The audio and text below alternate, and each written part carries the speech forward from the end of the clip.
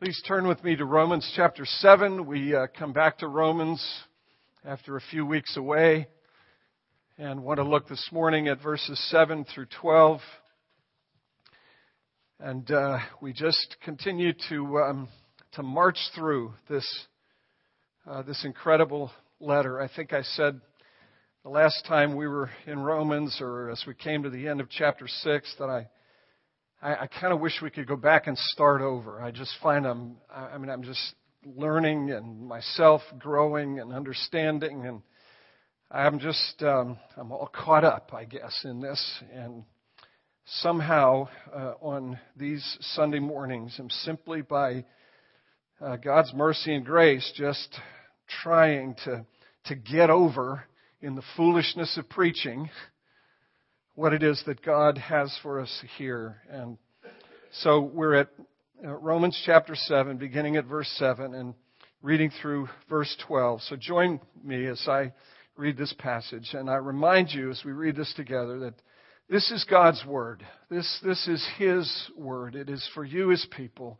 He gives it for your well-being. He gives it to comfort, to encourage, yes, to convict, most certainly, but ultimately so that we might find our comfort and our encouragement in Jesus. So hear this, His word. What then shall we say? That the law is sin? By no means. Yet if it had not been for the law, I would not have known sin. I would not have known what it is to covet if the law had not said, you shall not covet. But sin, seizing an opportunity through the commandment, produced in me all kinds of covetousness. Apart from the law, sin lies dead. And I was once alive apart from the law, but when the commandment came, sin came alive and I died. The very commandment that promised life proved to be death to me. For sin, seizing an opportunity through the commandment, deceived me, and through it killed me. So the law is holy, and the commandment is holy and righteous and good. Thanks be to God for His word. Let's pray together. Lord Jesus, please do come and help us. Help us to understand that this word is every bit your word, as were the words that you spoke to your 12 disciples and to larger groups of 70 and more, and even larger groups of thousands. Lord, you spoke to them, and being anointed by your Spirit, your word had power in their lives. And may we, as we come to this word, understand that this is your word. And would you grant the same empowering and enabling Spirit that we might come to terms with it. It's hard, Jesus. This is a hard word. So come with all of your great mercy and compassion by the power of your Spirit, and help us to take this in. Help us to learn from it, but especially help us to be changed by it. We ask in your name. Amen. You may be seated. You'll notice something striking about this verse beginning at verse 7, or about this passage beginning at verse 7. You'll see, if you're just even a little bit paying attention, you'll see that in verse 7, and really for the rest of this whole passage, there's a significant thing that's happened. In this passage, Paul gets personal. He's no longer talking theologically or theoretically or in some sense abstractly. He's no longer speaking generally. He begins to speak personally. Notice the number of times in these verses and then in the verses that follow it, beginning at verse 13, how many times the first person singular pronoun appears? I. See, this gospel thing this is not a theoretical thing for this man. It is an intensely personal thing for this man. And I'll just share this with you. I'll just mention to you, just in case you're interested, who it is that I read each week as I get ready for this stuff on Sunday morning. I read dead people. I listen to the voices of dead people. I read John Murray, who has written probably the most highly respected commentary of the 20th century written. I read John Calvin, dead longer than John Murray. Yeah. I read Charles Hodge, who kind of lived in between them, Calvin, Hodge, Murray. I read some other people as well. I read Sandy and Headlam, two different guys who were early 20th century folks. And I mention all of this to you because these folks are all in agreement that Paul is not writing in the abstract when he shifts to this personal pronoun. Now, there are some people who think that he is shifting and just from speaking sort of generally using the first person pronoun, that he's still speaking generally, but he's trying to make it personal. I'm not one of those who subscribes to that. I think when he gets to verse 7 and these following verses, he's talking about himself. He's writing personally. He's talking about his own experience. He's talking about what happened to him.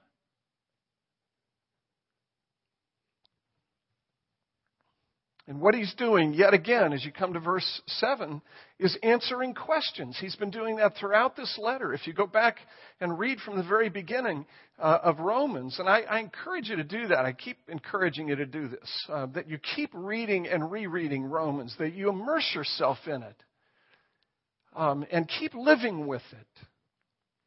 Reading it, rereading it. If you go back to the early chapters of Romans, you'll see Paul constantly asking questions. But here, when he asks this question, what then shall we say? That the law is sin? By no means. He answers the question by referring to himself personally. He's got a dog in this hunt. He's got a stake in this gospel. It means something to him personally. So as we come to this, let me just give you 3 pegs, as is frequently the case. Let me give you 3 pegs to hang this text on. And it'll help us to get current with what's going on in Romans chapter 7, to ask these 3 questions, these 3 pegs upon which to hang this particular text. Here's the first. Why all of these questions? Why is he constantly asking questions as he writes this letter? That's the first. Why all of these questions? Second, why this particular question in verse 7? Why is he asking this particular question? What shall we say? That the law is sin? And then third, what is the role of the law? What is the role of the law? Why do we, every month at this church, pray through the 10 Commandments? Why do we do that? What is the role of the law? Okay, so 3 things. Why all of these questions? Why this particular question? And what is the role of the law? Why all of these questions? Well, the answer, in general terms, is simply this. Paul has been preaching this gospel, the gospel that he's writing here in Romans. He's been preaching this gospel for over 25 years. He started preaching this gospel maybe in the first hours, but certainly in the first days after his Damascus Road experience, when he was knocked off his horse, when he then went into Damascus, and this fellow Ananias came to him, who was terrified at the prospect of going to visit Paul, because he knew Paul's reputation. He knew that Paul was an antagonist. He knew that he was persecuting the church. He knew that he was in Damascus to find Christian believers, to take them back to Jerusalem so that they might be tried and suffer the same fate that Stephen had suffered, Acts chapter 7, stoned to death because of blasphemy.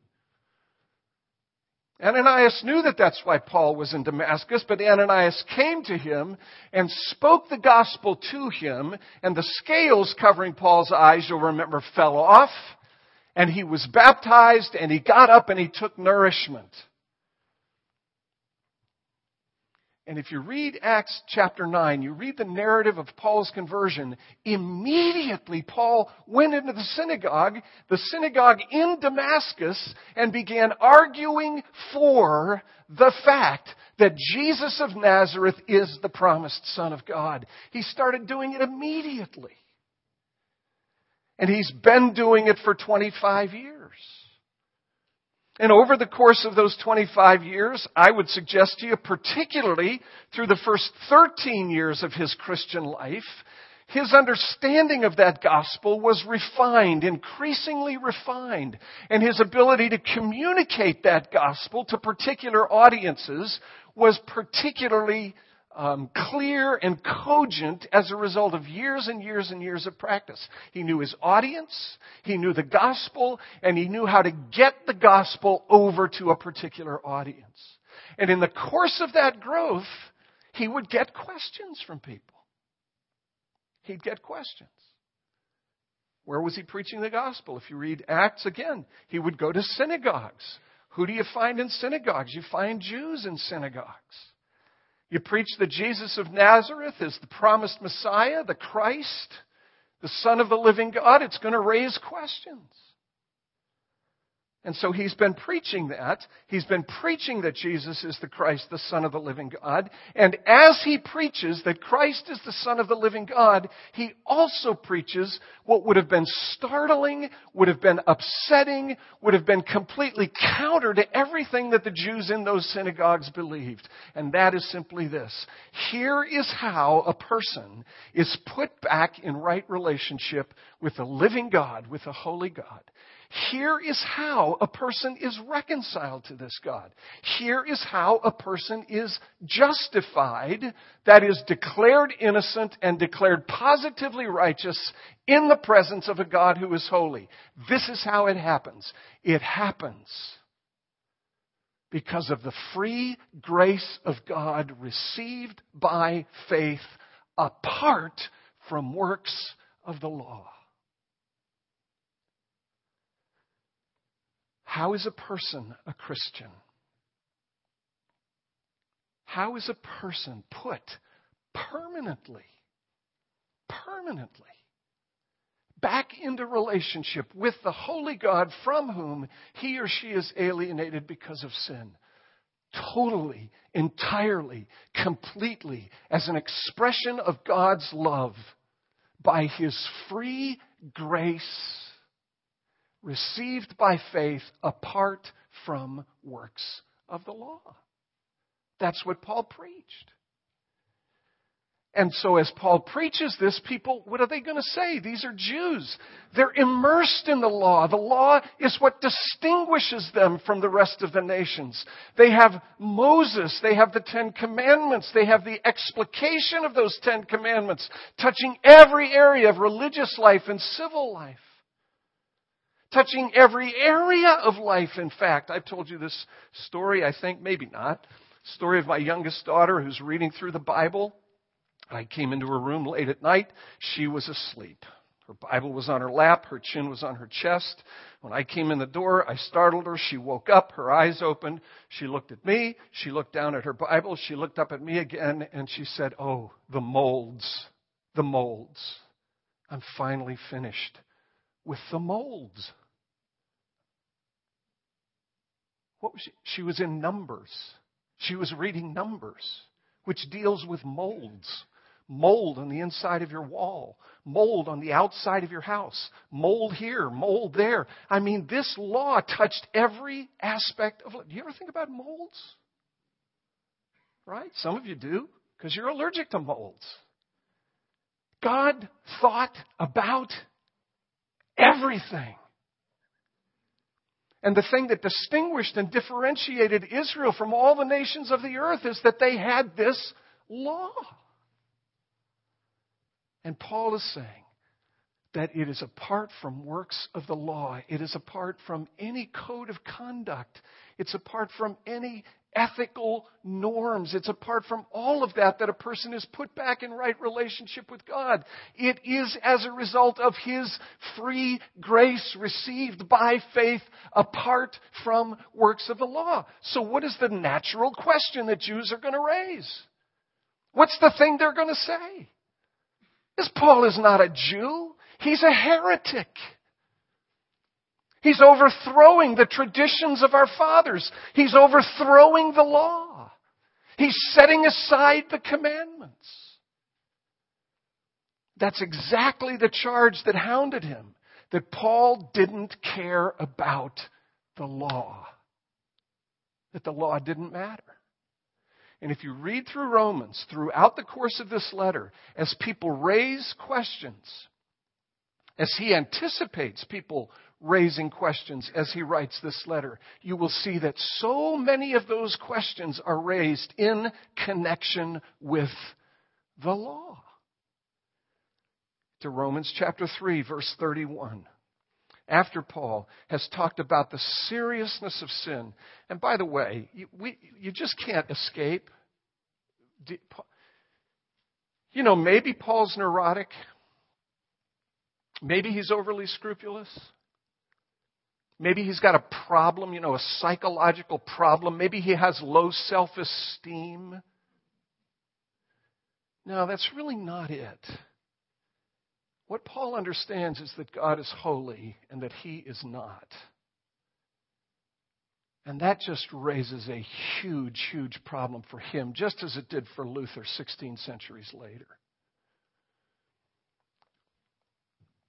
When you get to Romans chapter 3, after Paul has talked about the problem of sin, and after Paul has talked about the pervasiveness of it, that it extends both to Jew and to Gentile, that nobody is exempted, that Jews, in fact, this is verse 9 of chapter 3, Jews are not any better off with respect to sin.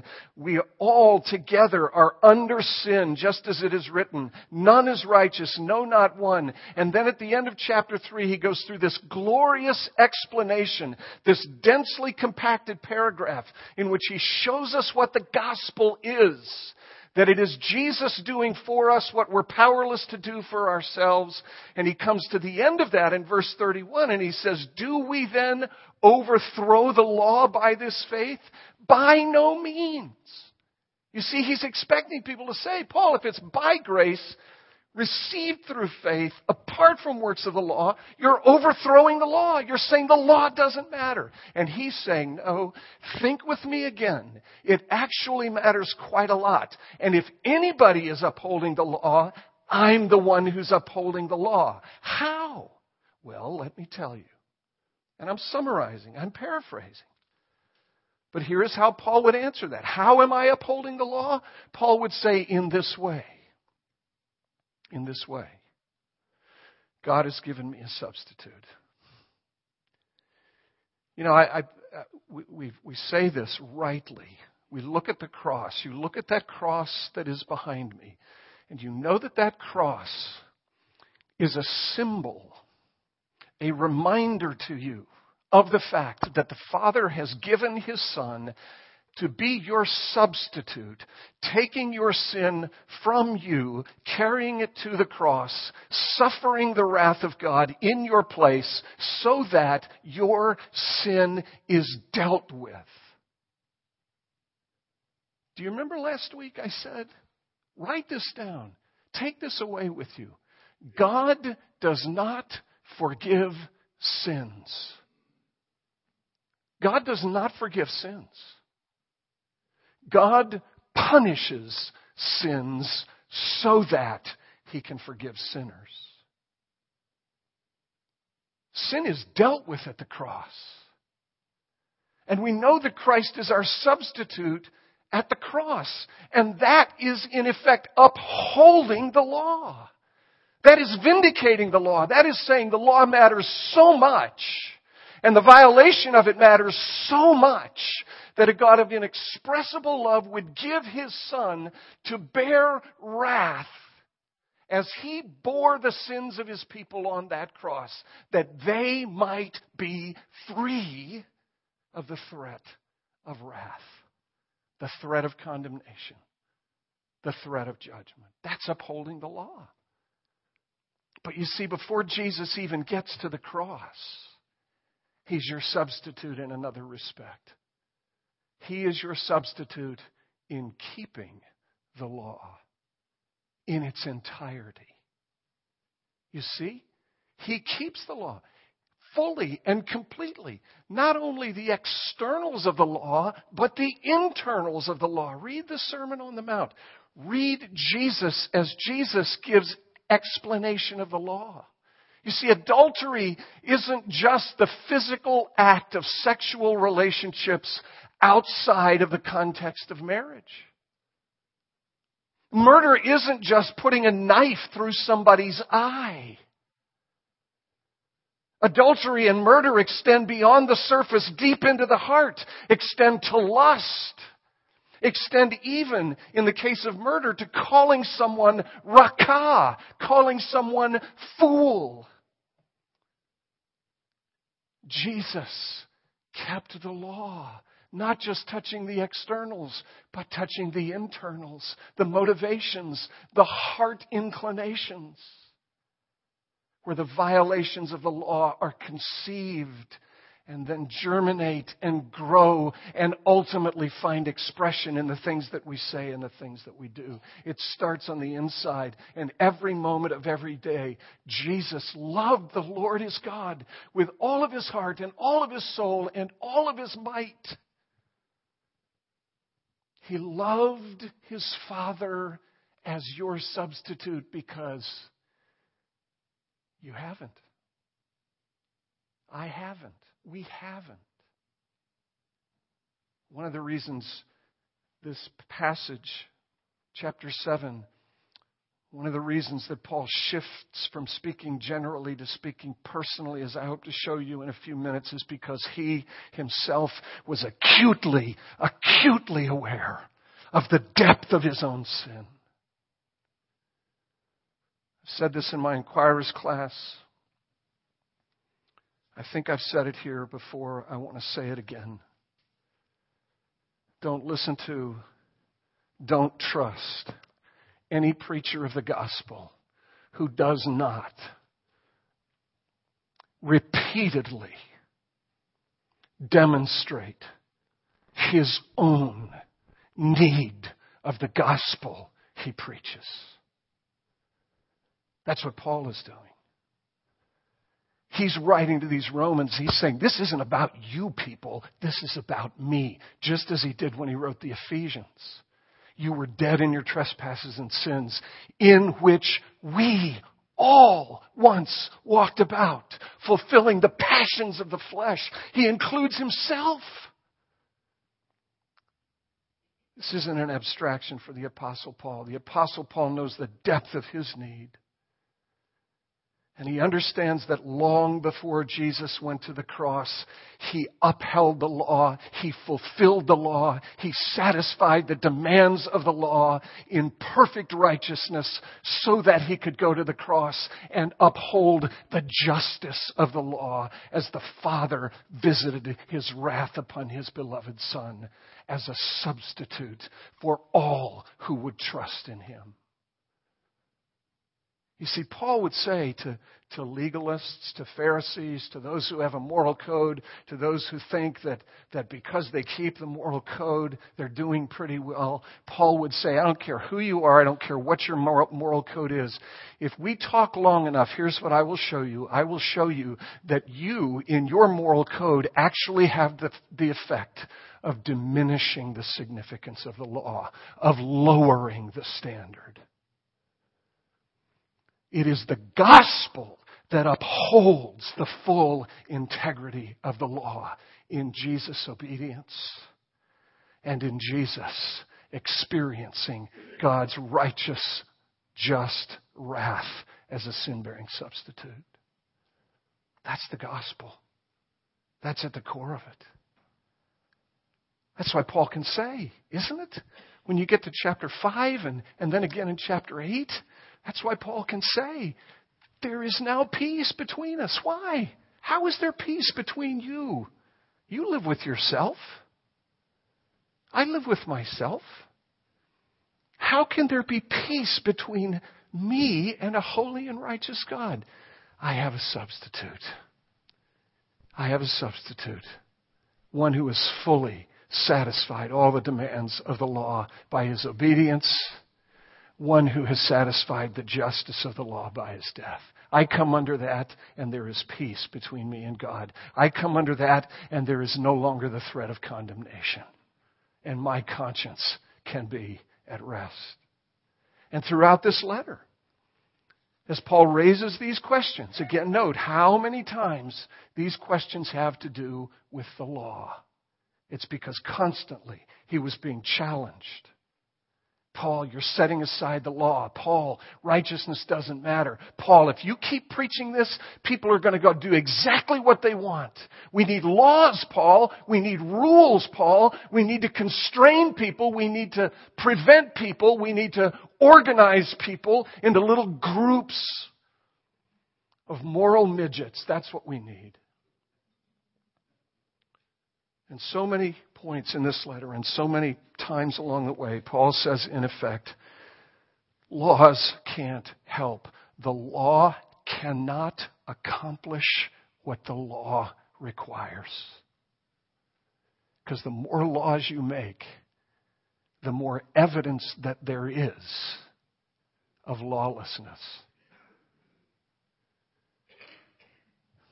So why all of these questions? Because Paul is trying to get through again and again and again this idea that right standing before God is the gift of God's free grace received by faith apart from the works of the law. Why this particular question? The second thing, why this particular question? It's because of what Paul says in verse 7. In verse 5 of chapter 7. Look at what he says.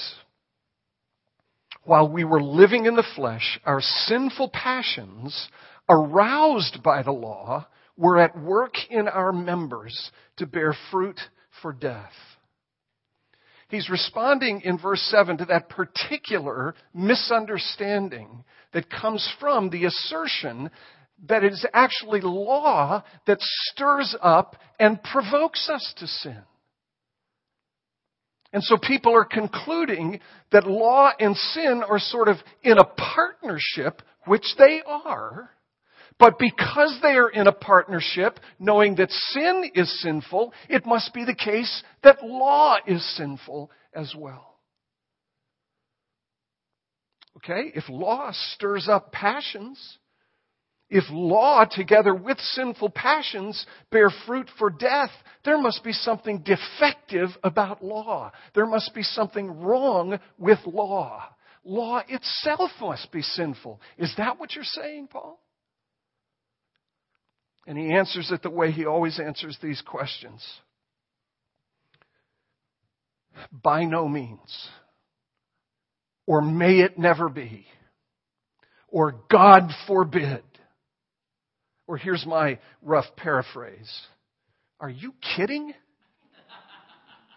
You must be nuts. Verse 12, he says, the law is holy and righteous and good. It is holy, that it reflects the very being and character of God. It is righteous, that is, it is perfect in everything that it requires. Everything that it demands, there's nothing untoward about it. There's nothing inappropriate about it. It is right. And it is good. The law is good. You want to get along well in the world? Let me suggest to you, you get along better in the world if you keep the law. Because the law is good. It actually promotes life. It doesn't rob us of life. It promotes life. The problem is not with the law. Where's the problem? The problem occurs when sin and law come in contact with each other. And that's the point that the apostle is making. As I said before, no matter how many laws you make, they can't help you. In fact, what more laws do is expose more sin. It just works that way. Not because there's something defective in law, but because there's something defective in me. When righteous law comes into contact with unrighteous hearts, problems emerge. Right? Remember the park bench? Remember the park bench? Who knew the park bench was there until somebody put a sign on it that said, "Don't touch wet paint"? Who knew that the grass was there next to the sidewalk until somebody stuck a sign in the ground that said, "Stay off the grass." Have you ever had to teach a child to be disobedient? Anybody here had a child you had to teach to be disobedient? Anybody here had the experience of saying to a child, "Don't touch that. Don't do that"? And had that child stare you squarely in the face and extend the hand and touch the very thing you have said not to touch? Make as many laws as you want. Make it as tight as you can. Build the fences as high as you can. Put them on solid and deep foundations underneath the fences. What'll people do? Think about the Mexican border. They'll dig tunnels. They'll dig tunnels. No, Paul is saying the problem is not with the law. The law is holy and righteous and good. The problem is me. The problem is my heart. So how does the law work? What is the role of the law? Let me give you the principle if you haven't experienced it. Let me give you the principle. Simply put, the law works not to save me. The law works to expose me. The law works to expose me. The law works to show me what I really am. Not externally, as we said, but deep in our souls, deep in our hearts. The law is like one of those walk-through microwaves that they're sticking in airports all over the country.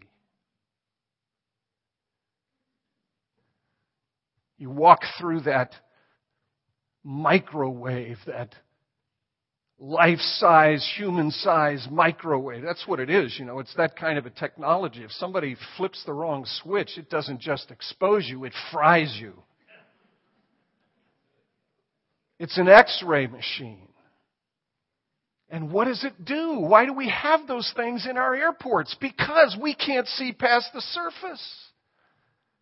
They can pat you down, they can use the wand, they can do stuff, and people can still hide illegal and dangerous things on their persons. And so why do we walk through these microwaves? To expose what can't be seen by the naked eye. And that's what the law does, friends. But believe me and trust me when I say this, when the law does this work to expose me, when the law does this work to show me what I really am, the law is not doing this to crush me. It's not doing this so that I might be arrested, arraigned, tried, and jailed. The law is doing this so that I might be helped. The law is diagnostic. And here is where Paul shifts his emphasis from the general to the very personal and specific. He uses himself as the example. And he says, if it had not been for the law, I would not have known what it is to covet. If it hadn't been for the law, I wouldn't have known what it is to covet. Now, this is a tricky passage, and what Paul is doing here is something that's kind of difficult to follow. So I'm going to try to help us understand what he's doing by using the illustration of the rich young man. Paul talks about coveting here. What is coveting? Coveting is a heart sin. Coveting is an internal thing. You can cover over it. People can't see it, but the law can see it. The law can expose what is deep within us. And that's what happened with the rich young ruler. And I'm going to invite you to engage with me in just a little bit of sanctified speculation. And I'm going to suggest to you that the rich young ruler is the Apostle Paul himself. I can't prove this for sure, but I will tell you, the more I think about it, the more I reflect upon it, the more I reflect the timing. Jesus' encounter with the rich young ruler is near the end of his ministry. It's in Luke 18, it's in Matthew 19, it's in Mark 10. It's in the three synoptics. It's near the end of his life and ministry. It's not long before he goes into Jerusalem. It's very clear that Paul was in Jerusalem at the time of Pentecost and shortly after, when Stephen gave his defense, because when Stephen died, they took Stephen's garments, and at whose feet were those garments laid? The feet of the Apostle Paul. The timing, 6 months, 8 months, 10 months, from the time of this encounter between Jesus and the rich young ruler and the time of Stephen's martyrdom, and not long after that, the time of Paul's conversion. I have to think it all happens within about 12 months. There are 3 reasons that I want to suggest to you that this rich young ruler may in fact have been the Apostle Paul. I want to use Mark's Gospel. Mark chapter 10 is the text from which to think about this. Mark 10:17, as he, Jesus, was setting out on his journey, the journey that takes him up to Jerusalem, a man ran up to him, knelt before him and asked him, "Good teacher, what must I do to inherit eternal life?" And Jesus said to him, see, we're not there, so we don't see the exchange. We don't see the eye contact. We don't see the body language. But we know that Jesus knows things about people that people don't even know about themselves. Jesus exposes the things that are in people's hearts. He is the incarnate Son of God.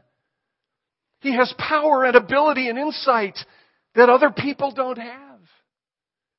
And isn't it stunning to you how absolutely rifle shot-like the responses of Jesus are to particular inquiries? They seem to be designed for particular people. It's because Jesus knows them. The man runs up, "Good teacher, what must I do to inherit eternal life?" Jesus said to him, "Why do you call me good? No one is good except God alone. You know the commandments. Do not murder, do not commit adultery, do not steal, do not bear false witness, do not defraud, honor your father and your mother." And what does the rich young man say? "Teacher, I've done all of this from my youth." I've done all of this.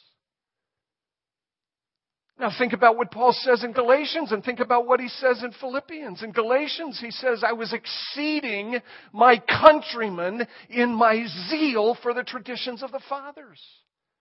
Think about what he says in Philippians chapter 3 as he lists and enumerates all of his credentials. Circumcised on the 8th day, Hebrew of the Hebrews, as to the law, a Pharisee. I've kept all of this from my youth up. I've been a good boy. And Jesus' response, if I could steal the paraphrase from one of the commentators, Jesus' response is basically this: "Well then, since you've kept the law from your youth up, it won't be a problem for you to sell everything that you own and give it to the poor and come and follow me." You get it? He's taking him at his word. You've kept the law. You've fulfilled the law. If that's the case, then it's no sweat for you to sell everything that you have and give it to the poor. And don't ask all the questions about whether the poor are going to be good stewards of this largesse.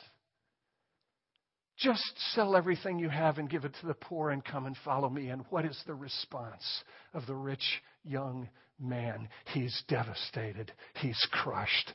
Do you see what's happening here? Here he is. He is in the presence of the incarnation of perfect righteousness. He is looking someone squarely in the face. He sees and he knows that this person has kept the law perfectly. And in the presence of perfect righteousness, what is exposed is his perfect unrighteousness, his covetousness. He went away sad. Why? Because his heart was attached to his wealth. His God was his wealth. He was a coveter. And his sin was exposed. Paul was a legalist, but in chapter 7 of Romans, he tells us he wasn't just a legalist. He tells us he was a coveter. His Achilles heel was coveting. And it became a huge problem for him. And I want to suggest to you, I'm asking you to engage with me in some sanctified speculation. I'm going to suggest to you that beginning at that moment, the Apostle Paul began to struggle with his own conscience. And by the time Paul is in the presence of Stephen, his conscience is so deeply troubled and so deeply enraged that he is complicit and participating in the execution of a symbol of faithfulness and righteousness. When my sin begins to be exposed, what's the first thing I want to do? Retaliate. I want to kill whatever it is that exposes the truth about me.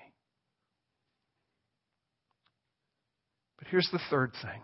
Paul sees himself as he writes this passage in Romans chapter 7. He sees himself, he knows himself, that he is a legalist, that he's self-righteous, that he was complacent, that he was content in his righteousness, and then something begins to happen and it begins to trouble him, and somehow something goes right to the core of his being and exposes his covetousness, his godlessness, his idolatry.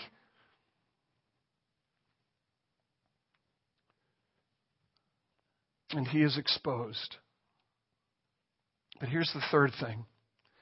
The third reason that I really do think that this rich young ruler may have been the Apostle Paul. Matthew tells us that the man was young. Luke tells us that he was a ruler. But Mark's gospel tells us that when Jesus looked at him, he loved him. He loved him. How did Mark know that? How did Mark know that Jesus loved him? He knew it because he was there to witness it. He was there to see it. He was there to see the compassion on the face of Jesus as this rich young man turned and walked away from him, bearing the weight of his own sin. Jesus loved him. And here's what I want to suggest to you. That when Mark and Paul traveled together as they did, they talked about it. It is not hard for me to imagine Mark on a boat someplace with Paul, tramping down some dusty road in Turkey. Mark saying to Paul, remember when you came to Jesus? What was that like for you? And if Paul didn't say it on that dusty road or on that boat, I believe he would say it now. What happened when I encountered Jesus, whether it was as it's described in Mark chapter 10 or on the road to Damascus, wherever it was, whenever it was, what I got from Jesus was the last thing I expected. Because in my worldview, when the law exposes you, it crushes you with judgment. But what I got from Jesus was not crushing judgment.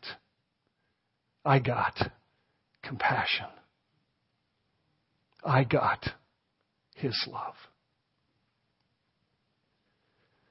How do you account for the fact that Paul, exceeding all of his brethren in righteousness, would become, in his latter days, one who assessed himself as the chief of sinners.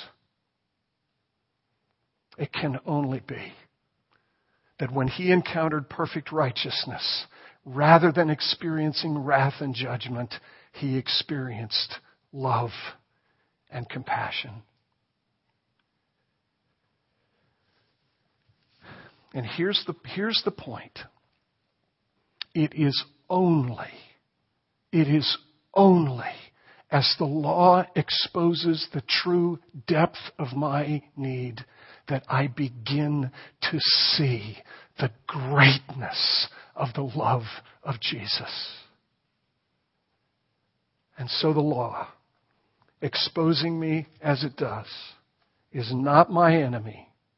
It is, in fact, my diagnostic friend, helping me to see the truth about myself, so to turn me in the direction of a compassionate, loving, forgiving Savior. Don't fear the law. Let's pray together.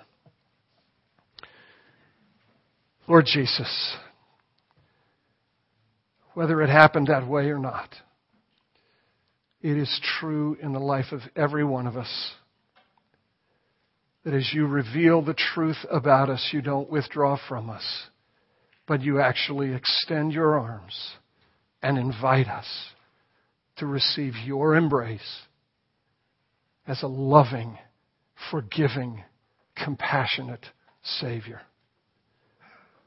Oh God, help us all as more and more of the depth of our need is exposed to turn to you.